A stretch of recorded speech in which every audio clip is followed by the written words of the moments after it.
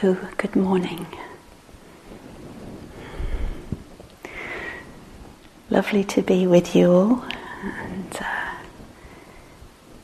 just wanted to begin by acknowledging changing. Everything's always changing, of course, which we know. And just this time, people were leaving, some people coming, some of you staying along for a while, new teachers. It may not be causing any ripples in your mind or heart. Maybe it is. So I wish you well with whatever is arising for you. It's my deep wish to support you in your practice here, to be one of the many sources of support we can find for our Dhamma practice, inwardly and outwardly here. So thank you for allowing me to be part of your practice, your retreat.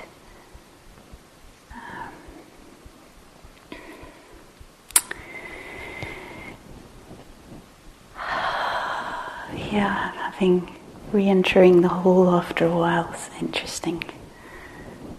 So transition is being experienced.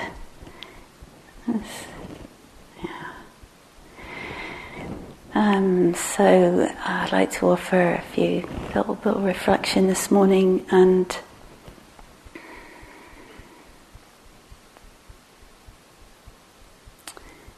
just hope it's of some help. And I always want to encourage that sense of that spacious, grounded listening where you can just let the words come and go and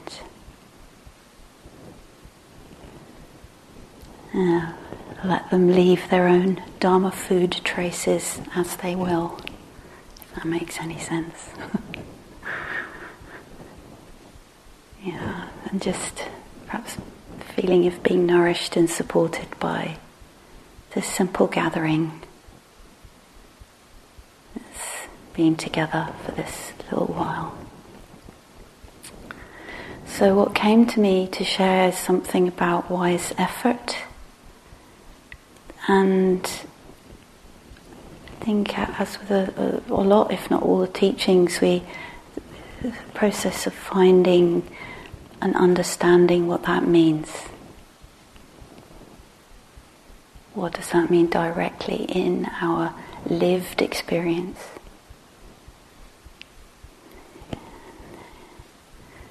So many ways of understanding that and applying this great principle of cultivating and sustaining wholesome, helpful qualities and weakening and abandoning those which are not so helpful. And so I wanted to just touch on two qualities which sometimes I was sitting and the sense of re-entering the forest refuge and having been away a little while, and this place is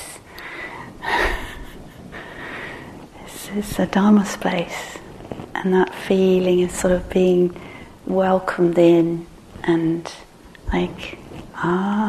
sort of beckoned to, okay, come show up, and just was reminded of very significant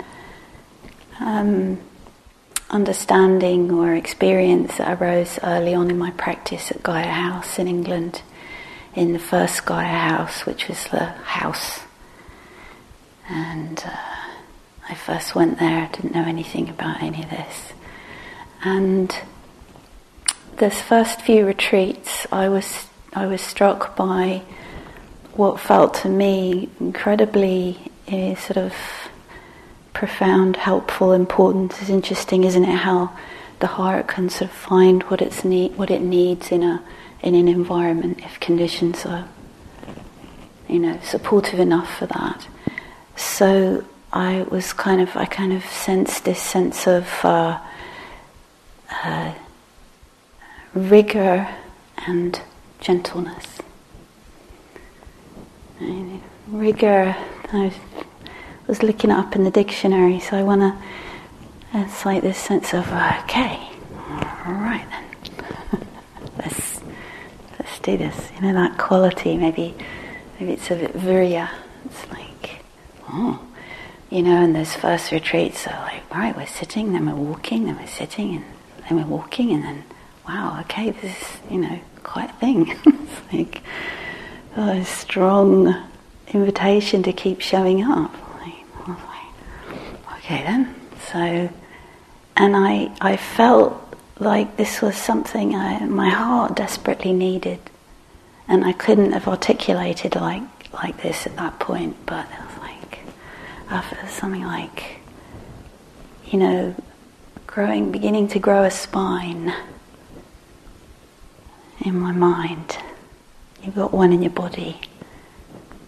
I think there's a Dharma spine, or a skeleton, something like that sort of, something of that. And this deep kindness, which for me I felt tremendously welcome, it felt safe.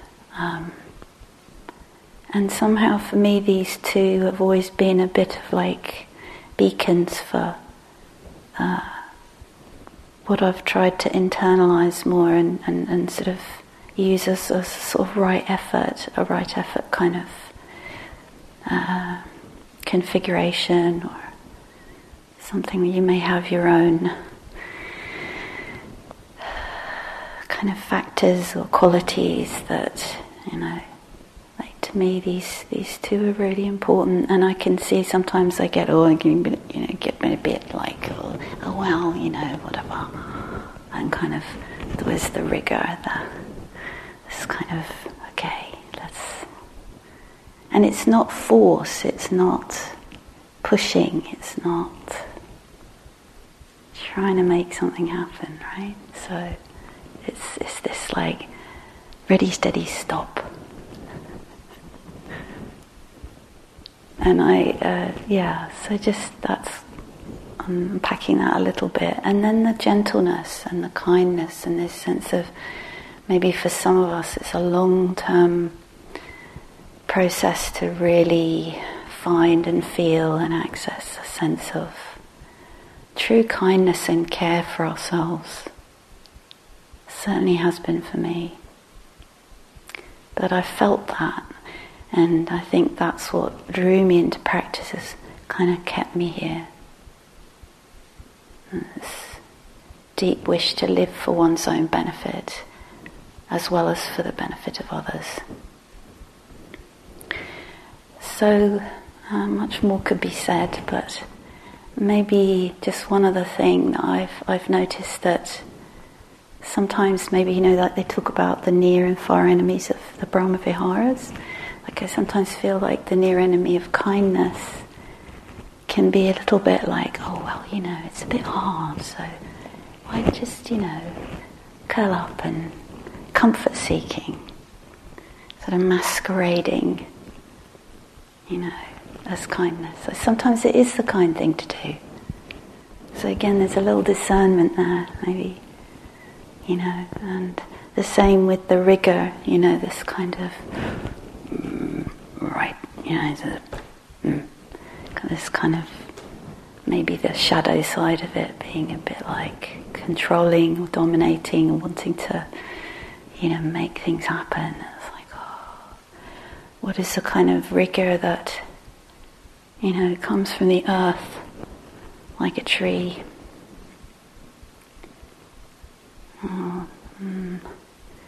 So,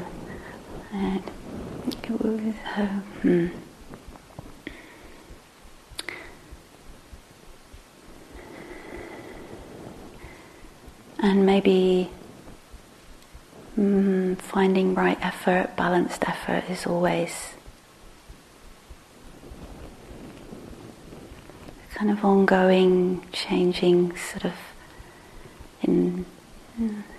as conditions change, and just keeping in touch with that sensitivity and honing our capacity to be in touch with that sensibility and meditation in all the situations in our life.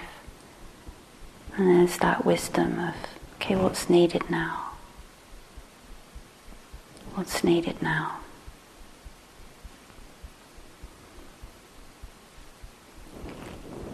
Yes. Wish you a very beneficial day of practice.